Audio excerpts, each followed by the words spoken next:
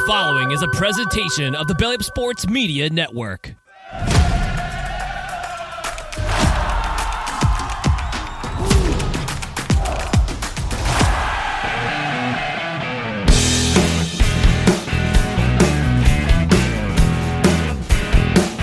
Yeah, we're the world's not ready for this beard. no.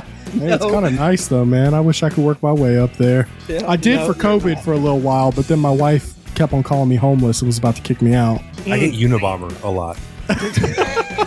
Yeah, there you go. See, I don't get to grow a big man beard because I'm still in the reserves, so I have to shave it off once every 3 months, man. So it's like, damn it! As soon as it gets like really good and manly, it's like gone. So. Yeah, but, I think once we start getting actually into like legit summer, I'm gonna have to at least trim it down because it's gonna be it's gonna be rough. Things got some shit growing in it, but we're good. You can, so we'll worry about the beard later. For now, we'll start the show. And welcome back again, everyone, to the South End Zone. I'm your host tonight, Eric Mulhare, and I'm with, as always, my man Jason Bailey. Jason, what's up?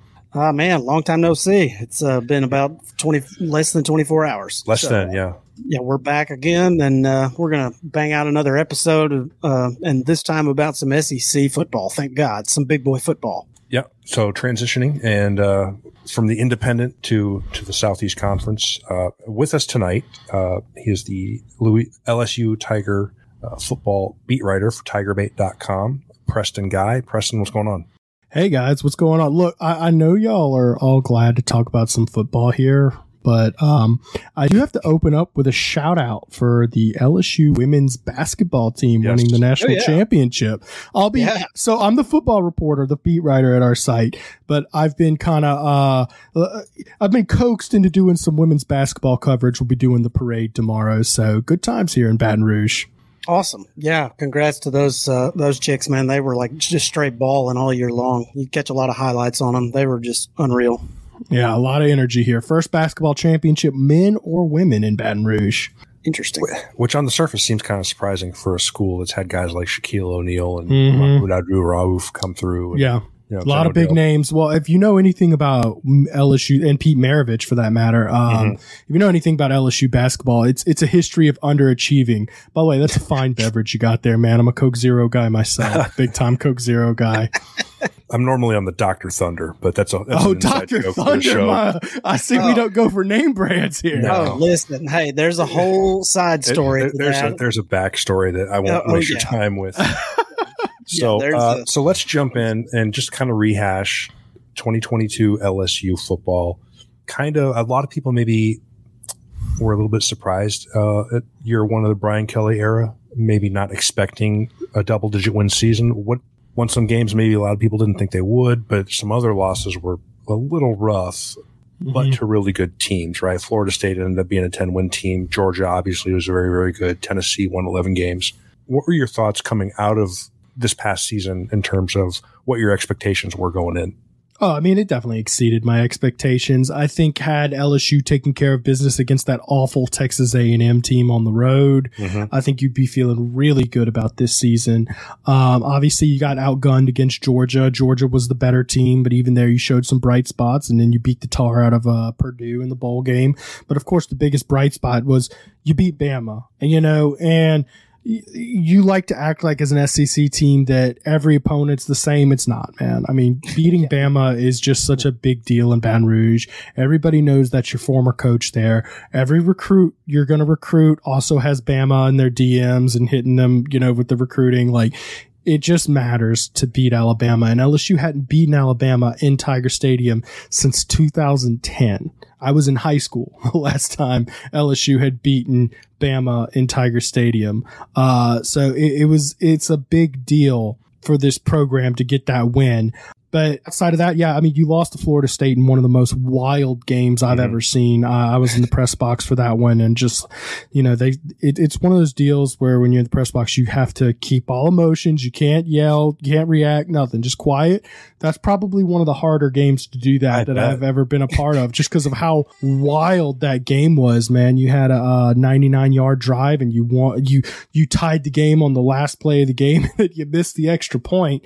It's just a wild game. Of course, course, Brian Kelly will get his third season opener in a row against Florida State next year in Orlando. So, I mean, a couple plays could have really changed it in favor of being a really big season for LSU, but also a couple plays could have gone against LSU and made it, a pretty putrid. Suddenly you're 7-5, right? So exactly. Think about Auburn. LSU had to come back down 20-0. I mean, there was a lot of comebacks this season, and they got blasted by Tennessee.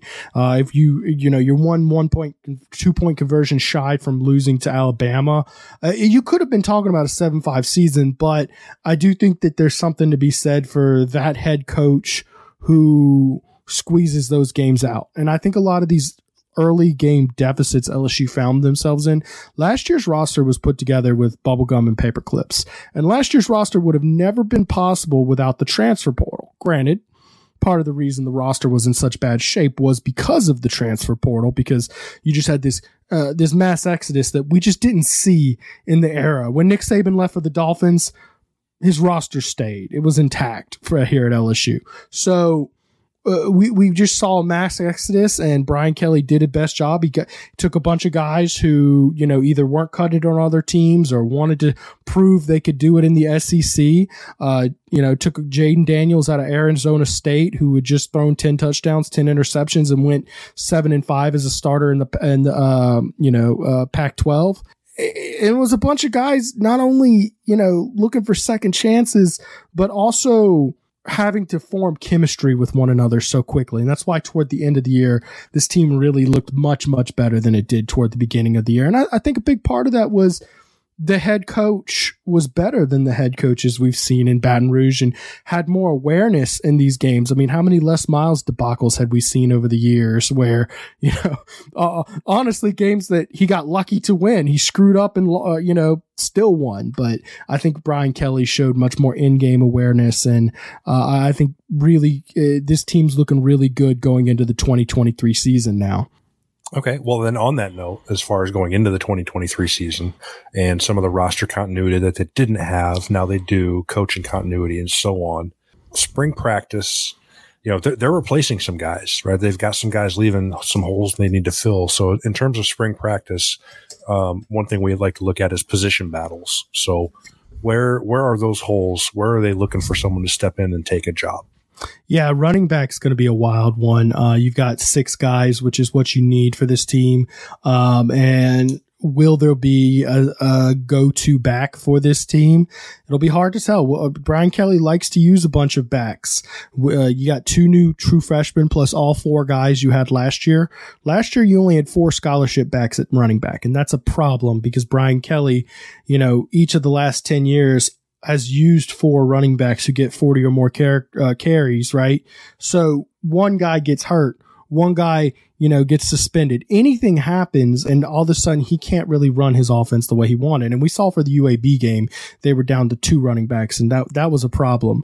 So will one of these true freshmen come out? You got Caleb Jackson out of Liberty High School here in Baton Rouge. Very talented, a lot of top end speed. He's a track star and he's chiseled. He's a little muscle hamster out there, man. I mean, he's about 5'10", 205 and just really rock solid. And then you got Trey Holly, who actually has the most rushing yards in Louisiana high school football history. Tons of moves on him. Not quite as highly rated in the recruiting rankings, but still, high 4-star type guy. He's a little guy. He's about 5'8". And right now for spring ball, it is him and Noah Cain. Noah Cain, of course, being the former 5-star who transferred from Penn State. He's a big bruiser, right? But he's not as versatile a back. He's more of your third down, punch it in for, that you really want to use him situationally. So now it's just Trey Holly and Noah Cain for spring. So it'll be interesting to see, can Trey Holly capitalize? Right now, he looks like a freshman. I've been out to practice a couple times. I saw Frank Wilson giving him a good ass chewing. I hope a little bit of cursing's allowed here, but a lot of cursing is allowed. Yeah. Okay. All right, cool. I'll cut it up then. All right. So Frank Wilson gave him a good ass chewing for not giving enough effort in practice. I also saw another drill where he fumbled, but then kind of caught the fumble midair. He looks like a very talented freshman out there. Offensive line, it's going to be interesting because you bring all 5 starters back, right? right now, your center, Charles Turner, who started 12 games, didn't start the bowl game, but he's out on a little bit of a surgery he got. So he's out for spring, and you got Marlon Martinez in there at center. That'll be an interesting position battle just because Marlon Martinez started the bowl game and looked very good. And then, of course, you bring in two very talented offensive linemen, Mason Lunsford, who was a 2-year starter at Maryland, is transferring in for a final season.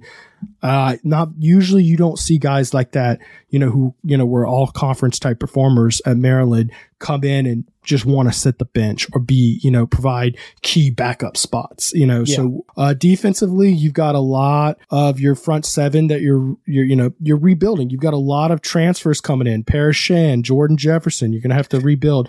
Defensive tackle. I was looking at the defense real quick. Like, I mean, call me crazy, but I'm looking at anywhere from 10 to like 13 dudes who could potentially make an impact or be expected to contribute significantly. And to me, that's an insane number. Yeah. And just, man, it's going to be a hodgepodge in the secondary. And so, that's one thing we definitely want to secondary is interesting. It's interesting because you're going to have to develop a lot of depth, but with that front seven, you're going to have Harold Perkins there who they're transitioning to middle linebacker. Remember last year he was a outside linebacker, right?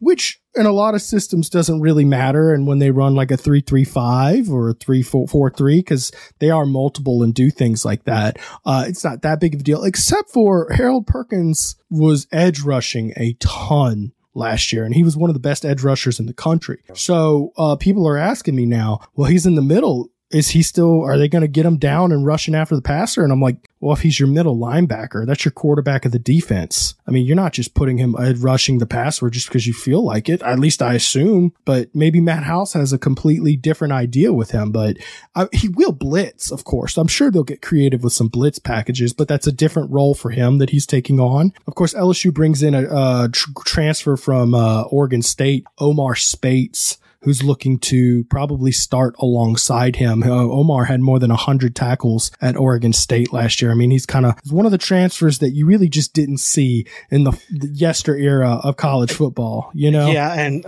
Oregon State fans certainly did not appreciate him leaving. It was kind of a gigantic hole left on their defense that they did not see coming. Yeah, and that's, hey, that's part of business. West Virginia was upset to see Jordan Jefferson leave, Yep. When Jaden Daniels transferred here, the players, I think at Arizona State, emptied his locker and threw it all in the trash or whatever. There's a lot of bitterness in the age of the transfer portal era, but for every one of those, there's Walker Howard, who was, a homegrown 5-star quarterback who transfers to Ole Miss out of LSU last year. So, the transfer portal giveth and the transfer portal taketh, and that's the world we're in, but yeah, Omar Spates is looking really good out there. You mentioned DB, and what's really big deal for the defensive back position is you've got two safeties coming back, Greg Brooks and Major Burns, right? Those will be your two starters right off the bat, right? But where's your depth at? You're going to have to develop some freshmen and some new guys coming in. You got Javian Taviano, who was, a 5-star player on Rivals. He is looking like he's going to play some safety and some nickel. Right now, which one he comes, I would assume they're going to work him in more at nickel, right? And just be the depth at safety, because a nickelback gets on the field. You rotate a nickel in. A safety, unless a guy goes down, you're not really running too many 3 safety sets. I mean, you can, but it's really uncommon. And typically when you do that, it's like a blitzing safety type situation, like a rover type situation. Mm-hmm. And I don't see them doing too much of that. I believe they would rather use him as a nickel back to get him on the field, but also cross-trained at safety to be that key backup, right? Corner is very interesting, actually, for LSU. In fact, I have to go to my list here to read off the names because there's just so many names here. Denver Harris is, of course, the 5-star all-world recruit who signed with A&M as part of that monster class last year. He's been getting some starting reps alongside Zy Alexander, who was playing for Southeastern Louisiana, the FCS school, about 45 minutes up the road. And he was all conference, all Southland last year. He's a beast, man. I mean, tons of pick sixes, lots of interceptions, led the conference in interceptions. And he's looking really good. He's looking like the real deal. And it's always funny with these FCS guys. Sometimes, they're the star at the FCS level and they get to SEC and you start to realize, oh, okay, it was just on that level. He was dominant. And sometimes, they shine. It's hit and miss with those kind of guys. But behind him, you got LaTerrence Welch and you got Jeremiah Hughes coming in. Deuce Chestnut, the transfer from Syracuse, is actually coming in. J.K. Johnson is a transfer from Ohio State coming in. Lots of competition there. So Brian Kelly, yes, you lost a lot of DBs. You did a very good job convincing Greg Brooks to come back for his, 5th senior season. I think defensive back, they'll be fine. I'm more interested to see where things land in that front seven. Well, you do still have some freakish talent up front with guys like Mason Smith. Oh, yeah, he'll be back. Who has just NFL freak of nature written all over him. Yeah, it's a shame he got hurt on that first drive last year. He was looking like he was ready for a special season, but he'll be back, and Mekhi Wingo will be there next to him at defensive tackle, and that'll be a good duo. It's just who comes in for those guys. That'll be interesting. Plenty of good names I've named already. Yeah, one thing I want to kind of hit the rewind button on, you touched on it, Perkins moving to the middle. So does him maybe having enough speed to cover guys going over the middle or backs out of the backfield is that like the crux of moving him? Because in LSU games I watched, coming off the edge, he was just an absolute homewrecker, and I'm kind of surprised to hear that they're moving him out of that spot because he was so effective. Well, I think what it is they just want him to be the quarterback of the defense. They want him in the middle. They want him, in the most action. And I assume Matt House, it opens up some creative blitzing decisions, but absolutely you hit on the speed. I mean, we're talking about a guy who's sub 4.5. He played running back in high school primarily, and he was a blazer, man. So, he's got an opportunity to be like a Devin White type guy in the middle. Remember, Devin White was in similar fashion running back in high school, ran about a 4.4 40, just really chiseled. I think that's what they're really looking to do, is put him in the middle. But of course he can cover guys probably better than any linebacker on the team. Probably better than some of the DBs, if you want to know the truth. But of course, last year there was a learning curve with him getting out there. I think that they really put him in the positions they did at that outside linebacker position and just really focused on him rushing the passer. I said password. That was dumb. Just because it was a less steep of a learning curve. It's easier to tell a guy, hey, just go out there, play your position, and get after him, rather than pick up this coverage and adapt to this. I think now that they've got a full off season with him, they're really putting him in the role they would want to. All right, so just as a true freshman, like, hey, just go do this. Don't worry about it was anything more else. simple, Don't overthink which, by the way, just go get the ball. They eased him onto the field last year too.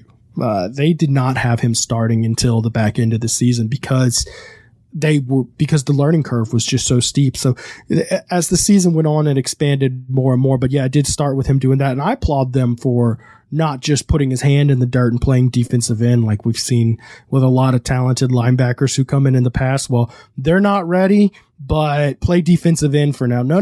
We're going to train you how to play linebacker. We're going to invest in you and not have you learn an entirely new position group.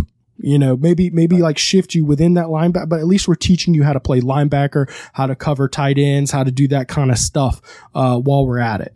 Okay. Well, a question that I wanted to sort of rewind back to the offense here a little bit, because a lot of stuff that I'm reading, and I honestly don't know why I'm reading it, because to me, it's just crazy. But I keep hearing about, is there a quarterback controversy?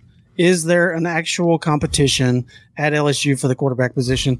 And when I go back and I look at the stats, and I'm sitting here looking at Jaden Daniels' 2022 stats, and I see 68% completion for 2,917 scores and 3 picks to combine with 800 plus yards rushing and 11 more scores. Yeah. I see that and I'm like, what in the fuck are these people talking about? There's no way that they're going to just put that guy on the bench. Like, no, it's his job. Would I be way off base to say that it's just there is no competition, or is there actually something to that? There'll be no questions from me. I represent me in this issue. Please ask me after. Garrett Nussmeier has a strong contingency of people. They call it the Nuss bus here, right? And these guys Love them some Garrett Nussmeier. Garrett Nussmeier has a very, very high ceiling. He has a higher ceiling than Jaden Daniels. And Jaden Daniels at times has been frustrating to watch. He'll hold on to the ball too long, or he'll run when he had an open receiver, or, just oftentimes, he's an unorthodox thrower. It doesn't really look pretty a lot of times, right?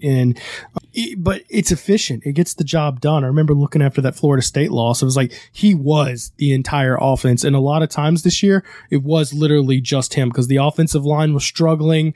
The running backs weren't giving you any help, and the receivers were dropping everything in sight. And it's go back to the last drive of the Bama game when LSU drove down the field. It was all Jaden Daniels doing everything. The offensive line was beat up, bruised, battered, and he was just out there making shit happen. So. And remember that overtime drive? Oh yeah, it was one play. Jaden Daniels ran downfield, and a former walk-on running back who ended up being the starting running back, Josh Williams, made an awesome block downfield. Jaden Daniels makes a cut, touchdown. One play later, hooks up with a true tight end, Mason Taylor, who by the way is missing spring with a little minor shoulder surgery. He'll be back and fine. So this is good because now you only had one tight end you could rely on last year. And that is the opposite of what Brian Kelly wants to do. So now you get some time to focus on some two true freshmen here. But it doesn't look like a quarterback competition when I go out to practice. It looks like Jaden's offense, and they're working on Nussmeier, and they're working on developing the true freshman behind him,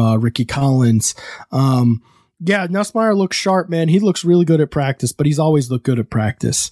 In the games, it's been up and downs. And the difference is the last two times we saw Nussmeier, he actually played well. Before that, he had never played well in the game. He played awful against Southern earlier this year, where Jaden Daniels was perfect in that Southern game. Of course, FCS competition, right? LSU beat the brakes off them. I think it was 65-17. Yeah. It was, and trust me, that the 17 was a courtesy in the back end of the game. It was an utter annihilation. Jaden Daniels was 11 for 11. Flawless. And then Nussmeier comes in, throws a pick six, another interception, just really struggles. And that just was like, all right, this isn't even close. But, as he came in off the bench for the Georgia game and the Purdue game, he kind of creeped back into that conversation. I do think he's developing. I'm hoping he's maturing. The thing I've said about him for years is like he goes in the game and acts like every play is just 4th and 13 and you're down 4 when this is your last drive. Every pass, he acts like this will be his last pass he ever makes. And he just makes the most out of it, which, that's one of those things. Sometimes you look like a hero. Sometimes you look like an idiot. And for the most part, he's looked like an idiot for, for his first couple years, but he's toned that down. He started making a few check downs and, taking more deserved shots instead of, just forcing things downfield because he wants to. Yeah, he's looked better. I think he will be the best backup in the SEC next year. But I think it'll be just that, a backup who they probably give a couple key reps. The other thing to keep in mind with him is the athletic director really likes him. Of course, he's the son of Doug Nussmeier, and they have ties that goes way back. So that's why they really wanted to kind of push him in for the bowl game to keep him happy, to keep him around, because he's a guy they really like. But I do think he's the 2024 quarterback. I don't think he'll be a guy who pushes for starting time unless Jaden gets hurt. All right. So we're going to get to the schedule in just a minute because we did talk about it. But first, since we've kind of gone over some names, spring ball, position battle type stuff, when we do our end of the season award show, we did ours a couple months ago. One of the awards we give out is the Conor McGregor Who the Fluke Is That Guy award, which is kind of a breakout player of the year for us effectively. Someone who kind of comes out of nowhere, has a big year, makes a name for themselves. For instance, Jalen Hyatt, Tennessee, was our winner this past season, right? That type of player. So if you were going to pick a guy off the 2023 LSU roster who could potentially be a Conor McGregor award candidate, who would be your choice? And I'm assuming this is a guy like just not on your radar, or it would be not on our, like, an outsider's like radar. A national radar. Yeah, LSU fans might be familiar, but somebody who is a Virginia fan might have no clue who this guy is. All right, well then, okay, as an LSU fan, this one's going to sound really obvious, right? But from outsider perspective, Malik Neighbors, the wide receiver, he was the leading receiver last year, although media spotlight, he got outshined by Keyshawn Butte. Malik Neighbors is a freak. He has tons of athletic ability. He will be the go-to guy, and there's obviously a lot more chemistry going on there, and hopefully the offensive line will be much better than it was a year ago, and you'll see more time to get him the ball. Don't be surprised if Malik Neighbors is a guy with like 1,200 yards next year. You see him on some award watch list. He's a good player. He'll probably be a guy people are talking about. Another guy I'd keep on your watch out is, and this could be a number of running backs, but Josh Williams is a guy who really nobody expected to contribute a big time role last year. And, I mentioned the block against Bama. He's a 5-star heart kind of player, 2-star recruit, 5-star heart, guy you really like and root for. I mean, if he's going to be your starting running back, I mean, watch out for him. He might be in store for a 1,000-yard season. Those are two names I'll throw out there. Awesome. Yeah. Cause, Neighbors, I mean, I would be willing to bet he's probably preseason all SEC if I was just throwing wide receiver names against the wall. Yeah. I don't know, man. I'd have to look at the list, but my guess is that, there's probably a lot of other guys. I mean, Neighbors had a 1,000-yard season last year, but again, I feel like most guys around the SEC aren't really going to know of him as well because there wasn't much media spotlight around him. Now, if you want me to go more obscure than that, I could tell you Aaron Anderson. He's a receiver transferring from Bama. Bama. He's hurt right now, but I could see him coming in and returning kicks and punts and really making a name for himself doing that. All right. So Jason and I, before you hopped in, we were looking at the schedule. And there's really no easing into the schedule this year because like you said, you're playing in Orlando, which is effectively a home game for a Florida State team that returns just about everybody of consequence from a 10-3 squad. The thing that jumped out at us is 3 of their first 4 conference games are on the road, at Mississippi State, Arkansas at home, at Ole Miss, at Missouri. How do you feel about that? Like what on the schedule concerns you other than at Alabama? You're right. 3 out of 4 on the road is tough. And then that's on the heels of going to Orlando, which is basically a home game for Florida State being right up the road there. But I'll say this. I mean, those three away games you're talking about going at Mississippi State, which will be, rebuilding with, Mike Leach, rest in peace. He's out. They got a new coach. They're breaking in there. Then you're talking about at Ole Miss.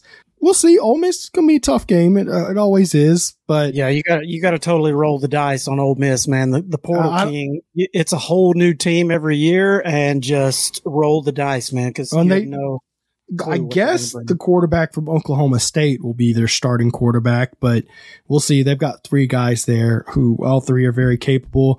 We'll see. Again, like you said, roll the dice, but it's not like it's like I'm expecting Tennessee, Georgia, Bama. Those are going to be tough games. I don't think Ole Miss is going to be on the level of those guys next year. And then at Missouri, I mean, I feel like those are what I would call manageable. Of course, they're all SEC games. Of course, they're all on the road, but I like that because toward the back end of the schedule, okay, so you got Bama on the road, right?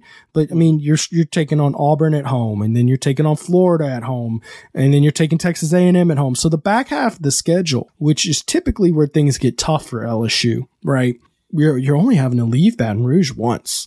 So yes, you make that sacrifice early on going on the road a bunch, but toward the end of the year, if LSU is going to be in position to kind of punch in a playoff run, all the tools are there. And looking at LSU's schedule, I believe there's 2 games LSU won't be favored against, or it'll be very, very tight in the spread. And it's Florida State and Alabama. And I think both those games are going to have a very, very tight spread. All the other games, LSU is going to be favored next year. And especially to open the season. Florida, I'll be interested to see what Billy Napier can do there. Obviously, tons of talent, but you hear a lot of disorganization coming out of Florida. Expectations seem to be pretty low from them. We'll see if that actually turns out. Texas A&M can Jimbo finally put it all together next year? And LSU should be the better team for those games, but that's SEC. We'll always have to see what plays out. But expectations are the schedule is one of the more manageable schedules you'll ever see for LSU. Granted, that's funny too, because you talk about Missouri and trips to Mizzou and Mississippi State and Ole Miss, and yeah, those aren't very daunting teams. But for your average listener who doesn't watch SEC football religiously, the SEC is a fucking grind. Yeah, and you take Georgia last year; they went on the road to Mizzou and damn near got beat. Mizzou gave them all they wanted. Oh, yeah. So you can't sleep on any teams on LSU's schedule. You can't. But, if we're going to ask the question, we're comparing it to what we're used to. And that's an insane SEC grind. And that's the reality of this stuff, So you mentioned the word disorganized, which is a natural segue for me into the Auburn game. So what do you make of Auburn just in terms of an opponent? Because I haven't figured out what I think Auburn's going to look like next year. Man, I think it'd be a pretty quick rebuilding job for Hugh Freeze to turn that thing around in year one. You got a lot of pieces you get to put together, and I understand the transfer portal is what it is. They got a linebacker from LSU who was going to start here, by the way. Man, I think it would be pretty high expectations to say Auburn should have a winning record in the SEC next year. Hugh Freeze is a good coach, no doubt. Especially, if you can keep his burner phone away from him, great coach. But even at Ole Miss, you saw he had his ups and downs, and I don't think he ever quite got handed a situation as bad as Ole Miss as what he's getting at Auburn. So I would temper my expectations for Auburn. Yeah. They're usually kind of a wild card in general. And then you introduce that dude into the mix and it gets even a little more, questionable as far as what can you really expect. Wider variance, I guess, maybe is what I'm trying to say. So, well, Eric, unless you got anything else, man, we can let Preston get on out of here. No, I think we are all wrapped up. We got through all my questions and the stuff I want to talk about. So now I'm up to speed on the Tigers. Appreciate it, guys. Hey, good stuff, yeah, man. Y'all Preston, did your homework today. Yeah, we very much appreciate you taking the time to come on and chat some LSU with us. And much to my chagrin, your team drilled mine and with a 2-point conversion right through the heart. So thank you very much for that. And I hope you lose this year on the road. Well, if it makes you feel better, I was supposed to go interview the GOAT after that. And I went down to the field to get to his press conference, and I was met by a wall of human flesh. So I missed my Nick Saban interview. I was going to piss him off with some question, but maybe next year. It's probably maybe so. Well, all right, Preston, we'll let you get back to it, man. Thanks for coming on. All right, guys. I'll catch you. Appreciate it, Preston. All right, LSU. So again, 10-4 last year. It'd be curious to see kind of a front-loaded schedule. Jason, I kind of feel like 10-4 is, or 10-3 is kind of in the cards for them again this season, if I had to guess. And I don't know if that would feel like a disappointment to LSU fans, because I think they could be a better team and have a similar record. Yeah. The only concerns with them that I have, because I feel really optimistic about them. Like, I feel like the whole is greater than the sum of the parts. Does that make sense? Like, I feel like as a total team, they'll be pretty good, but I think there are some weak spots where, especially with regard to depth, you bring in 10 to 13 transfers and freshmen, and you're expecting those guys to really, contribute on the defensive side of the ball. The secondary is going to be boom or bust for this team, in my opinion. Just, here on April the 4th or whatever today is, to me, if I'm just looking at it, secondary is going to be the deciding factor of whether this team can win, 10, 11 games or 8 games. Because, we've seen good teams in the past, like take Arkansas last year, where they lose 2 to 3 guys in the secondary and all of a sudden they're getting the shit kicked out of them. You know what I'm saying? So if they can avoid something like that, then I think they'll be fine. But, they've just got to find the right I think they're not short on athletes. they're just going to find the right combination of dudes that can get it done. But I'm pretty optimistic about them. I would imagine their Vegas total will be something around 9.5 or so if I had to just ballpark it.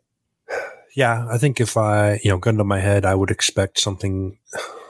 Vegas seems to like round numbers for the SEC West the last couple of years. So I think right at 9 would be the number I would expect if I had to choose. Yeah, because, you got, like you said, you got two games they're probably not going to be favored in, which is Bama and Florida State. And then it's kind of, do you expect them to maybe drop a game somewhere along the way, like an Ole Miss or like a Texas A&M, who is, probably going to be better than that dumpster fire they put on the field last year. So it's, and who knows what Florida's going to have. So it's kind of, their Vegas total will be really interesting, and I think really telling as far as what everybody actually thinks they're going to do. So we'll see. I'm already getting nervous about picking these guys because I was way off last year, but Samsonite.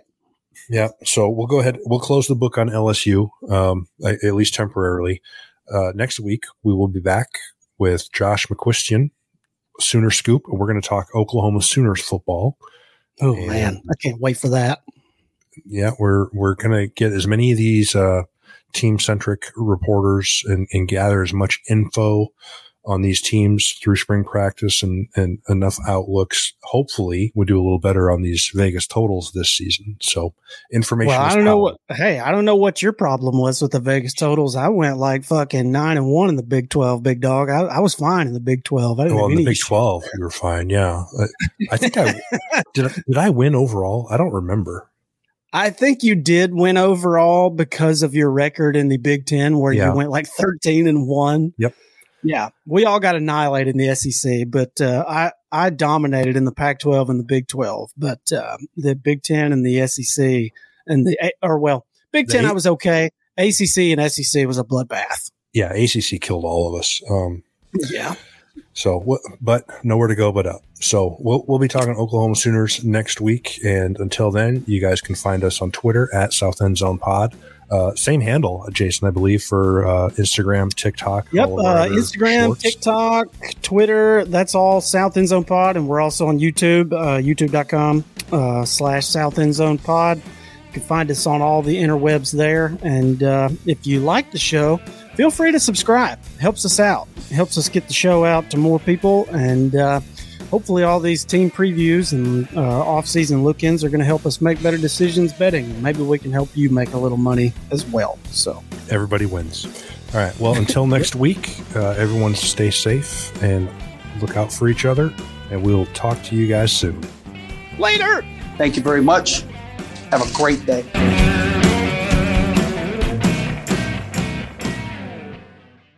Thank you for listening to this Belly Up Sports Podcast Network product. Some said we go belly up, so we made it our name, and we're still here.